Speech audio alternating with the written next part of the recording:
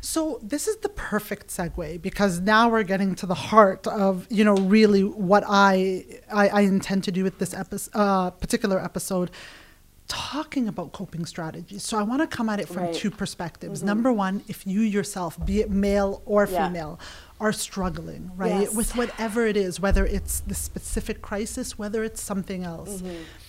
So I want you to I want us to start there, where if you yourself are struggling, what are some coping strategies? And then on the other end is, maybe you're not struggling, but you know somebody who is, and what can you do to help them? So let's start with the first group, because there's a lot of, I've alluded to this throughout the conversation right now. A lot of people are struggling. What are the tools? What are the coping strategies to, so that it doesn't manifest into something where it affects your ability to live your daily life, right? Well, like we said earlier, early intervention with any form of mental health is critical. One of the things that I want to really stress, and I cannot stress this enough, mental illness is treatable. Mental illness is treatable with the right support systems. In some cases, you might require medication, right? When we look at chronic illnesses like bipolar disorder or schizophrenia, for example. But with the right support systems, with the right treatment, with the right help, right? A person can go on to have an amazing quality of life. Right? But it's implementing that support first. So the problem, especially when we talk about mental health, there could be a lot of barriers, stigma we've already talked about, but one of the other barriers that can arise from this is really not having an insight to a person's illness, right? My mom says this the best, I'm not the problem, you're the problem. I was fine before I had kids, right? Like, she says that to me my whole life. But having an awareness of what impact your mental health is having on your life, things like journaling are a really good way of doing that. Having an awareness of, what am I feeling? Even just something as simple like patterns what in am your I behaviors. feeling? Absolutely. So that's the first one. The second one, connectivity. I cannot stress this enough. Connecting to appropriate professional help, connecting to natural supports.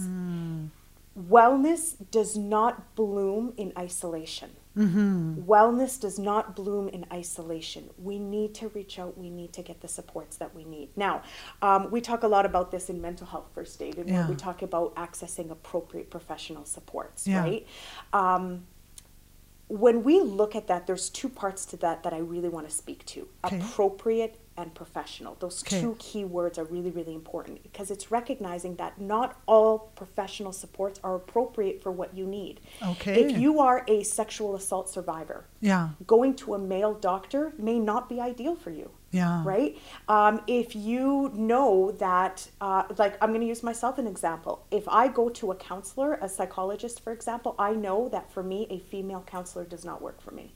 I thrive better when I speak to a male counselor. For whatever reason, I just feel like I have more aha moments with a male. Oh, interesting. Right? So for me, it's recognizing what supports are appropriate for your needs. And how do we know that? We ask, right? I have an ongoing joke that I always say, that doctors, and under the umbrella of doctors, I talk about family doctors, psychologists, psychiatrists, so I kind of all lump them in one. Doctors and medication are like a good pair of jeans. You got to try on a few to get the right fit. Not every doctor is going to fit you right. Not every psychologist is going to fit you right. Not every therapist. I like that. I can't tell you how many times, especially with men, I'm going to pick on the guys here for a minute, where I'll say, have you tried counseling, and what was that like for you? And they'll say, oh, I went to this one guy and he was a joker and I'll never go back to him again. Right? It's like saying all hair colors are the same, or all pants fit the same way. They don't, right? It's a matter of finding somebody who's appropriate for your needs. Can I ask you a question, Jenan? What would you do if I said no? Just kidding. When do you know when it's time to seek professional and appropriate, and I'm all for it. I have said this over and over again. Like, there are people in my life where I've said, you would benefit from seeing a counselor or a psychologist, or fill in the blank. So you would benefit from appropriate and professional help. Using myself as an example, more often than not, I've found that I've got some key people in my life, my sister being one of them. a few close friends. That's what I mean others. by those natural supports. Yeah. Those So when do you know non-professional. when, like, I've never felt that I felt like the people that I had and the natural resources that I had was enough. But there are people that I know where their natural resources are not enough, right? So when do you know whether it's like your friends and your family members, you know, versus it's time to, because in some cases, I mean, I've had some friends where it's like they're clinically depressed and it's like they, you know, when do you know when you should be suggesting like appropriate and professional help versus just natural help? Well, suggesting appropriate professional help as a helper is different than a person who's ill. Who's or if in it, you right? yourself, like when do you know when okay, I maybe should, maybe that wasn't the right, but like if you are the person struggling, when do you know when okay, maybe I should seek professional and well, appropriate I'm going help? to tell you, there isn't a carbon copy response to that because it's different for different people. Some people wait until it's a disorder, until there's that significant impact on their ability to function, where they say, I need to go see a psychologist. Now, that is not an ideal scenario. I want to really be clear on that. And for other people, it's when those emotions first start to surface and they want to nip it in the bud right away.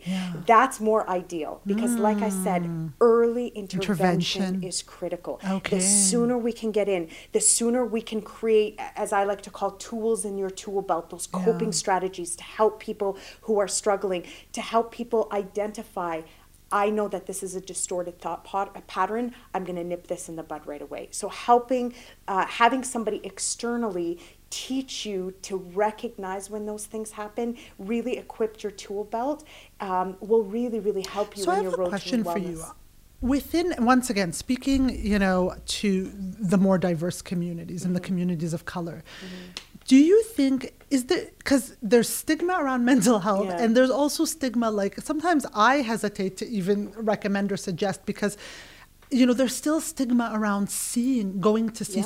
I have noticed in the last couple of years, more and more friends are being open about like, you know what, I wasn't doing so well, I went to see someone. But even then it's on the down low, right? It's only, it's still, how do you know, because if what we're saying is don't struggle in silence, and if you yourself are at a point where it's like you probably need appropriate and professional help, but there's still that like fear of going to see a counselor, like how do you combat that? Or what do you say? Like, is it just more having these conversations and more people being like, even within our community, in a good way, I'm blown away by the amount of people who actually have shared with me that they have seen counselors and psychologists, and that makes me really happy. Well, and I think you just answered the question there. But when we speak from our own experiences, but that being said, the way that it's said is like it's still on the down low, right? Like we wouldn't hesitate, going back to like the examples of physical and mental health.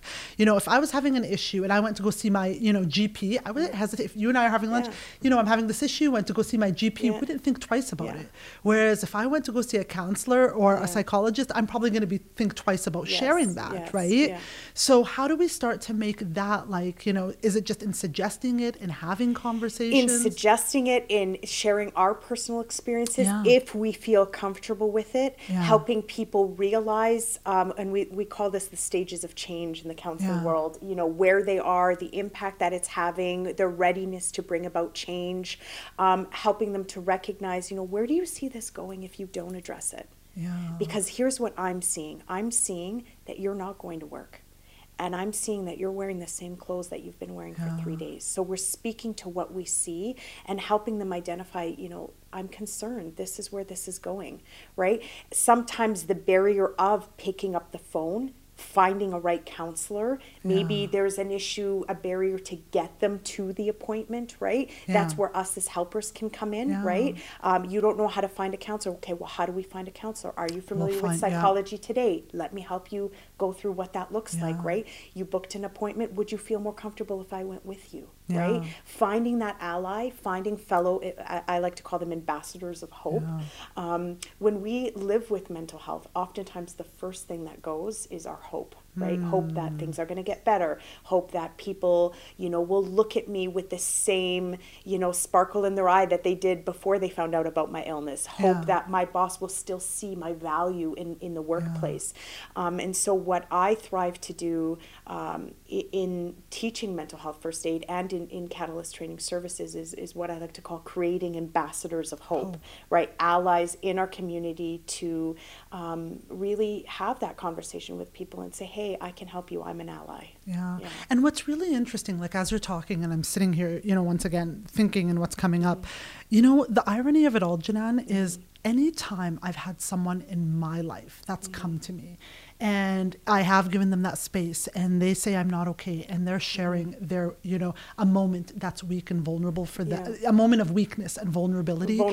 I have never, ever looked at, if anything, my perception of them becomes better and strong. Like, because it takes a lot of courage and to be vulnerable. Because I'm like, most people, the easiest thing to do, we haven't said this, like the easiest thing to do is stay silent. Absolutely. Right? So when these people have come and they've shared with me and they've, I've been witnessed, I've been a witness to their vulnerability and just, their moment, like all of it, it's ebbs and flows, right? We have moments where we're strong as strong can be and moments where we're feeling weaker.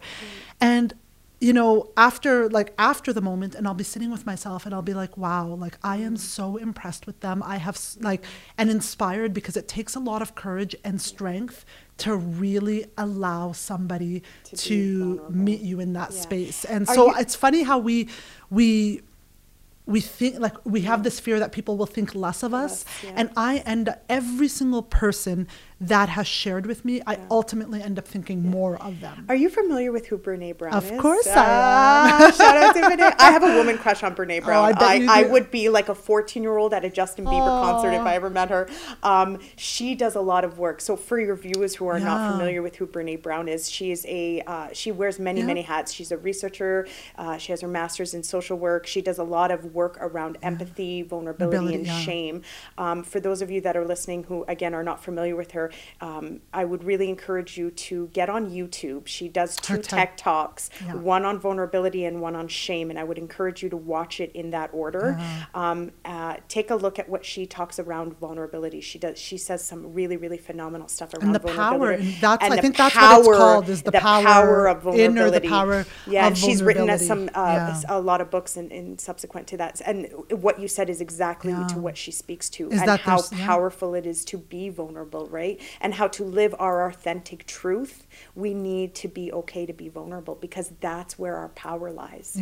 So circling back, coping strategies, we've talked about, and if there's one thing or two things that I want viewers to take away, number one, it's okay to not be okay. Absolutely. And number two, don't struggle in silence. So speak up, reach out to people, whether it's your natural, your natural resources, supports, being friends, family, your faith group, your community, your, people that you feel safe, comfortable. Wellness thrives in community. And I cannot stress that enough. I do want to add one thing though, and we've talked about this before. When you, and I, once again, speaking from my own experience, similar to how it takes a couple of trials to get the right, professional help and the right pair of jeans, I would say, please don't struggle in silence. But when you are reaching out to people, be mindful of who you reach out to. When first and foremost, get clear on what it is that you need. So if you're reaching out, do you need that space to share? Are you needing advice? Are you needing that cheerleader? What do you need? And in addition to that, be okay to say it. Yes. So and I ask don't for need it. you to be a cheerleader for me. This is what I need from you. I need you just to listen. So you need to get clear. What is it that you need? Ask for what you need. With that being said, recognize, and to every single person I know who goes through a grieving process, the first thing I tell them is recognize that most people will not be able to give you what you need. And so you might, for example, turn to a family member or turn to a friend. I've had numerous times in my life where I've turned to friends and they just don't have the capacity. And I have come to them wanting, and it's like, they might not have that capacity to just sit there and listen and hold the space. And so when you recognize, and I've said this too, sometimes that can end up doing more damage than good, because people might think, okay, you know, if you went to that friend and they didn't give you what you need, try somebody else. Yeah. When you find somebody who is able to give you what you need, then you don't need a lot of resources. You know, have a couple. But I have been privy to situations where, you know, people have reached out and they've started, you know, to share what's going on, and the person just completely you know, just didn't have the capacity to show up in the way that they need. They don't have the skill set, and you know what? That's okay. And then so they just think, well, I shouldn't talk to anyone, like everybody. So recognize that, like, I always say, like, 50% of the people out there are not going to be able to give you what you need. Find the ones who can, but you have to know what is it that you need, because on the topic of vulnerability, there are a lot of people out there who they themselves aren't comfortable with their own vulnerability, right? So how are they going to be comfortable with yours? So you don't need tons of natural resources, but I do think be mindful of who you reach out to. And if you reach out and you're not getting what you need from that person, try somebody else, right? Not getting what you need from certain people does not mean that you're not worthy of accessing that need, right?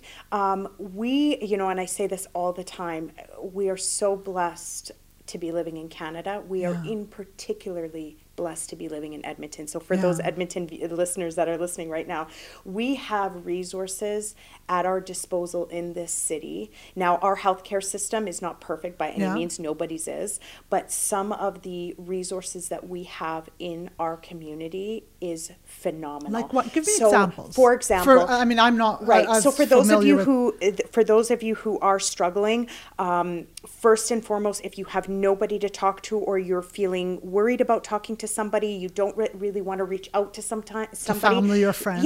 Sometimes there is a comfort in speaking to somebody that you don't know, that you'll never see again. They don't have to judge you. They don't have to do anything like that. One of the first resources that I want to share is the distress line.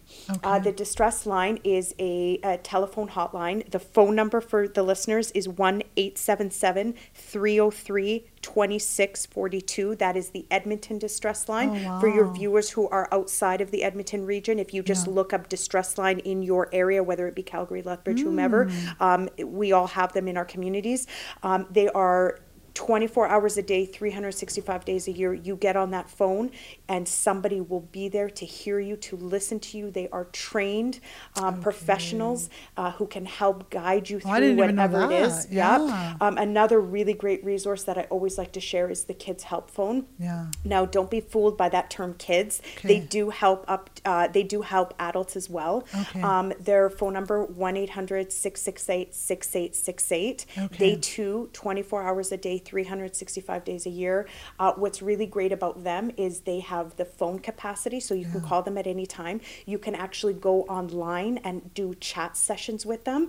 What I love about that is, let's say that you're in the workplace and you can't talk and you are drowning in these feelings and emotions, but you can't verbalize them. What's great about the Kids Help Phone is you can hop online and you can start that chat and nobody needs to know what's going on, right? Oh, wow. The other thing too that's really great about the Kids Help Phone is they offer texting options. So if you text... so this is also good. Like, I know you say that they offer this to adults as well, but for a lot of our viewers out there who are listening and they have children, like even just sharing this with your... Like, if you're going through something, you know, I have a lot, like, you know, in our communities, they get married young, so there's a lot. We have many friends who have teenagers, right? But the Kids Help Phone will support you until your mid-20s. But like, they have tweens and they have teens, but even just telling our children, imagine just saying, like, look, if you're struggling right now and you don't feel comfortable coming to me or your dad or family, like, once again, and then it just, even sharing that, it even sends the message, it's okay to not be okay, and don't keep it inside, right? So for parents listening, like, even just saying, you know, if you don't want to, I'm here for you if you want to talk, but if you don't want to talk to mom or dad or family and you want to talk to someone neutral, here's a number, right? There's the mental health hotline as well that I want to bring attention to. Now, the numbers are different in various communities, but jump online, get the phone number. They can offer and these are all free. I just want to clarify, this is fantastic. Yes, these are all all free. And especially with what's happening right now where people are losing their jobs and money is tight, right? These are all free resources that we can go. Additionally, if you jump on my website, ctservice.ca. And we'll link that to the episode if you've got a list of resources. Every month we highlight a resource in Alberta that speaks to the amazing work for mental health. Because for me, being a counselor, one of the things that I hear time and time again is people say, you know, I want to get help, but I don't know where to go. And that's fair. Or I can't afford it right? because I didn't even know that there's all these free resources. There's tons of free resources. And so what I like to do is in all of my trainings is take all of my 20 years of experience working in collaboration with community members and serve you all of those resources on a silver platter. I have a quick question for you, Jenan. Within your own practice, if people do want that one-on-one counseling, is that something that you do? That is not something that we do one-on-one. You do more like train people on the awareness. Workplace wellness. We go into organizations. We look at the community dynamics. I just wanted to make, there is one resource that I do want to mention too, Momentum Counseling. And they do something that I really like. It's pay what you can. So if you are if you are a viewer where you're struggling and you maybe want to see someone in person, you don't want to talk on the phone, you do have some money, but maybe, you know, you can't afford, you know, the $100 an hour hourly rate. I know Momentum Counseling has a pay what you can. Yeah, absolutely. I love that. Their mandate is to make, you know, counseling available to everybody. And we're not going to allow money to be a barrier. Absolutely. And they just, you know, so there are, once again, if you're listening, we're really just reinforcing the fact that like you don't have to struggle in silence. There are so many resources out there. So aside from, so we talked about journaling, we talked about expressing. What are some other coping strategies? Like, are those the main ones? What are some other coping strategies? Well, there's so much that we can touch on. We can talk. Let's touch on some specific for COVID-19. And we can talk about stuff. Let's say COVID. Let's right now, just because it is on everyone's mind, and I know there's a lot, so let's just even say 5. We don't have to go super deep, but we've touched. To me, I think the biggest one is talking, reaching out, connectivity, getting those professional supports, appropriate professional supports, as well as those natural supports. But if you were to, like, anywhere from 3 to 5 coping strategies specific to, you know, the crisis that we're all facing right now. Well, I have 5 really quick ones that I really want to highlight. So, number 1, transition panic into preparedness. Okay. That is going to be really important. So what do I mean by that? In times of crisis, in times of trauma, when a person experiences trauma, our mind and our body goes into what we call a fight, flight, or freeze mode, right? And it's our body's response to that crisis or that trauma. Now, we see this happening quite a bit with how panic presents itself, right? We see all of these people buying 150 rolls of toilet paper, right? When health officials have told us time and time again, if you do contract coronavirus, toilet paper is not going to help you, right? But in times of fear, it really creates this uncertainty, right? And so people try to find a way to have some anything that looks like control over it, right? So what I really want to encourage people to do is that when we look at that uncertainty, it fosters fear. Okay. So let's dissect that a little bit. We want to give people a sense of control. So I really encourage people to ask themselves, and for the viewers listening at home, ask yourself, what is the fear? What is your fear? Is your fear that you're going to get sick? Is your fear that you're going to run out of food? Is your fear that you're going to lose your job, and how are you going to pay your mortgage? Once we recognize what that fear is, ask yourself, what is within my control to manage? So if my fear is that I'm going to get sick, guess what? I'm going to be washing my hands 50 times a day. Reverse engineer that. Practice social distancing. Practice people distancing. We're going to talk about that in just a second. Practice people distancing, not leaving your home unless it's absolutely necessary, making sure you're Lysoling your doors, your phones, right? So we're putting in strategies that are within our control, and we're transitioning from panic into preparedness. If you're worried that you're going to run out of, pantry food, right? maybe make a list of things that you need, make a list of your first aid kit, what's missing. I did that. I'm speaking from personal experience. Yeah. I had no idea I was out of Band-Aids. I had no idea I was out of any of that stuff. I sat with my husband. We made a list of everything that we needed. I stocked my pantry, and I'm good. Okay. Right? So that fear of, oh my God, am I going to starve is out. I don't have that anymore, right? Okay. The next thing that I really want to stress is please be mindful of where and how much information you're taking in. Yes. Not only are we experiencing a pandemic, we're also experiencing an infodemic. Yeah. We are inundated with information, and it's nonstop. It's on your phone, it's on the radio, it's on TV. It's so much. So please be mindful of not only how much information you're taking. Now, in saying that, it is imperative that we stay informed. Yeah. We have to. But I know when I was first at home, and because when you're at home, you lose sense of time, right? And now we have all this extra free and we time have on all our this hands. extra free time. But I would sit in front of the TV, and 3 hours would go by, and I'm watching the same recycled information. So for me, I have been very diligent and mindful. I only watch news in the evening. Yeah, I try to like once in the morning, once at night. And if that works for you, perfect. Yeah. And in addition to that, be mindful of where you're getting that information. Not everything you're reading on social media is accurate, right? So be very intentional. Get information from doctors, specialists, our leaders, there who know what's going on, especially, pardon me, the doctors, right? Yeah. The third thing is really important, maintaining a routine, right? And just because you're staying at home does not mean that you can't be productive. Right? Making sure that we're continuing to get up at the same time every day. We're showering. We're doing what we need to be doing. We're moving our bodies. Remember, your health is your wealth, right? I have found for myself, honestly, and I'm recovering from a fractured ankle, so I'm not able to walk every day. I'm walking every second day. Honestly, Jenan, just even getting outside to walk, Absolutely. and it's like a half hour, to a 40-minute walk. It's been a game changer. And if you're doing it safe, you're maintaining people distancing. There's nothing wrong with that. It's been a game changer. Where it's like I come home and I'm just let the sun hit your face, let the wind hit your face. Yeah, there's nothing wrong with that. So that would be the third thing.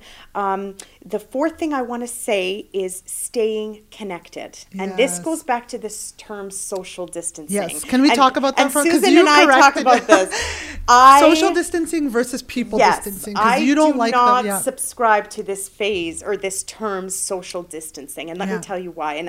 And on various platforms I've spoken at great length to this, because I really believe that sometimes what people hear and what they interpret are two completely different things. And when we hear the term social distancing, a lot of people equate that with social disconnect. Yes. And that's not what it is.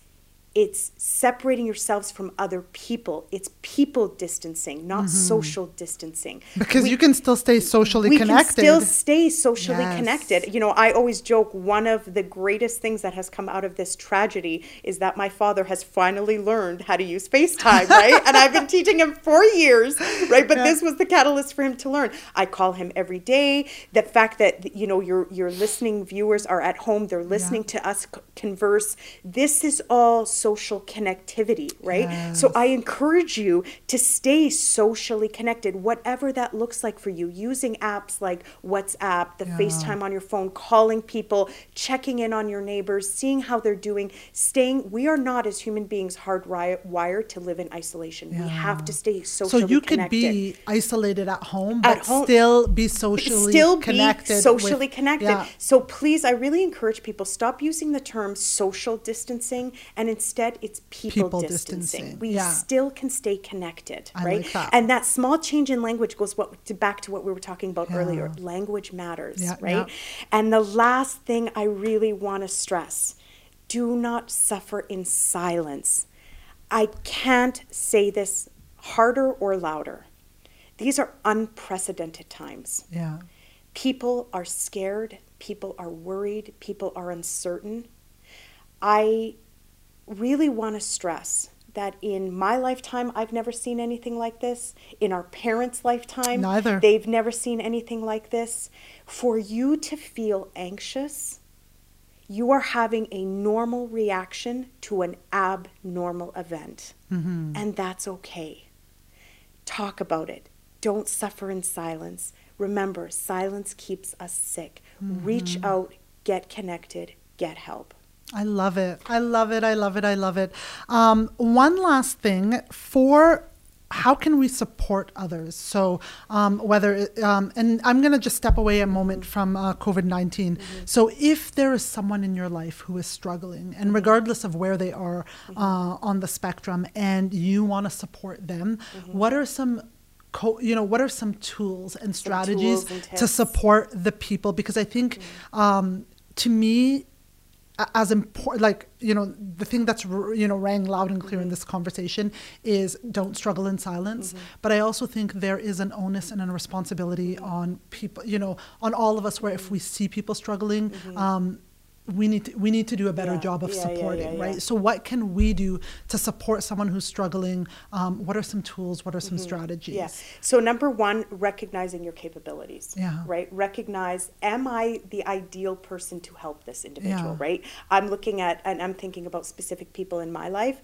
I may not be the ideal person to help them. I may in fact be triggering of that person, right? So recognizing what is your capacity and your ability to help them. And if you're not the go-to person to help them, does that mean we don't help them? No. It means that we outsource somebody else to come in and help them. But you can still reach out to them and say, look, we're still helping that person. Care. We're still helping that person, but we're doing it in a roundabout way. Yeah. The other thing too that is really important, and I don't want to lose it, and I just lost it. Creating an environment where a person feels comfortable talking to you, right? I'm not going to have a conversation with somebody who's experiencing suicidal ideations, for example, if I know that I have to be somewhere in 15 minutes and we got to make this quick because I got to go and let's go. That's a good point. So creating a space where we're not being interrupted, where the phone isn't ringing 500 times in a minute, where I don't have any place that I need to be, you don't have any place that you need to be, and the precedence is set that you have my undivided attention. And you know where I see this really highlighted? When I work with clients and my phone rings and I don't answer it, or I work with people that I'm supporting and my phone rings and I just quickly mute it, and they say to me, no, you can get the phone, and I say no, I'm with you right now, they can wait, right? It really sets the tone. You have my undivided attention, and nothing means more to me right now than what's happening right here. I love that. Right? The third thing that I really want to stress is allow them the space to say what they need to share. Say. Give them the space. Without feeling the need, number one, to fill the silence, right? Right? A person can say more in silence than they ever will using the words. And the second part to that is letting them say what they need to say, and not having this need to fix it. You don't have to fix it. I'm really glad that you told me. I'm so sorry you're going through that. What can I do for you? So don't go in feeling the need to play counselor. That's not oftentimes what's expected of you. Let me just vent. Let me say what I need to say, and I'll let you know what I need. Does that make sense? And even starting the conversation, like I said, my sister's really good at this. What do you need, right? So that it's set up, it's set up front. But two, even the person who's struggling can say, listen, Susan, I need to talk to you about something, but this is what I need from you. I don't need you to fix it. I just need you to tell me it's going to be okay and give me the space to say it. Perfect. Right? And I would even and if I can add to everything that you just said, also checking in on people. I mean, I think we don't just abort mission, right? We underestimate, just simple things. Like every day I make it a mandate for myself. Like I just check in on someone. I start, checked in on family, check in with strong friends. Especially now more than ever. How are you doing? How are you coping? The other thing too, guys, lot of businesses out there and entrepreneurs, like a lot of businesses are struggling. Check in on your favorite business, even if they're shut. Send them a note. Let them know how much you appreciate them. Give them a good review on Google. I'm looking forward to because I think a lot of times we talk about people like businesses are a lot of businesses right now, owners are in a very tough spot. They're struggling. Just reaching out, simple things, digitally, socially, letting just, I'm thinking about you. Yeah. I just want you to know I'm here. Like, how are you doing? Yeah. So sometimes, it doesn't have to be grandiose. Like, it could just be really simple things. Littlest things.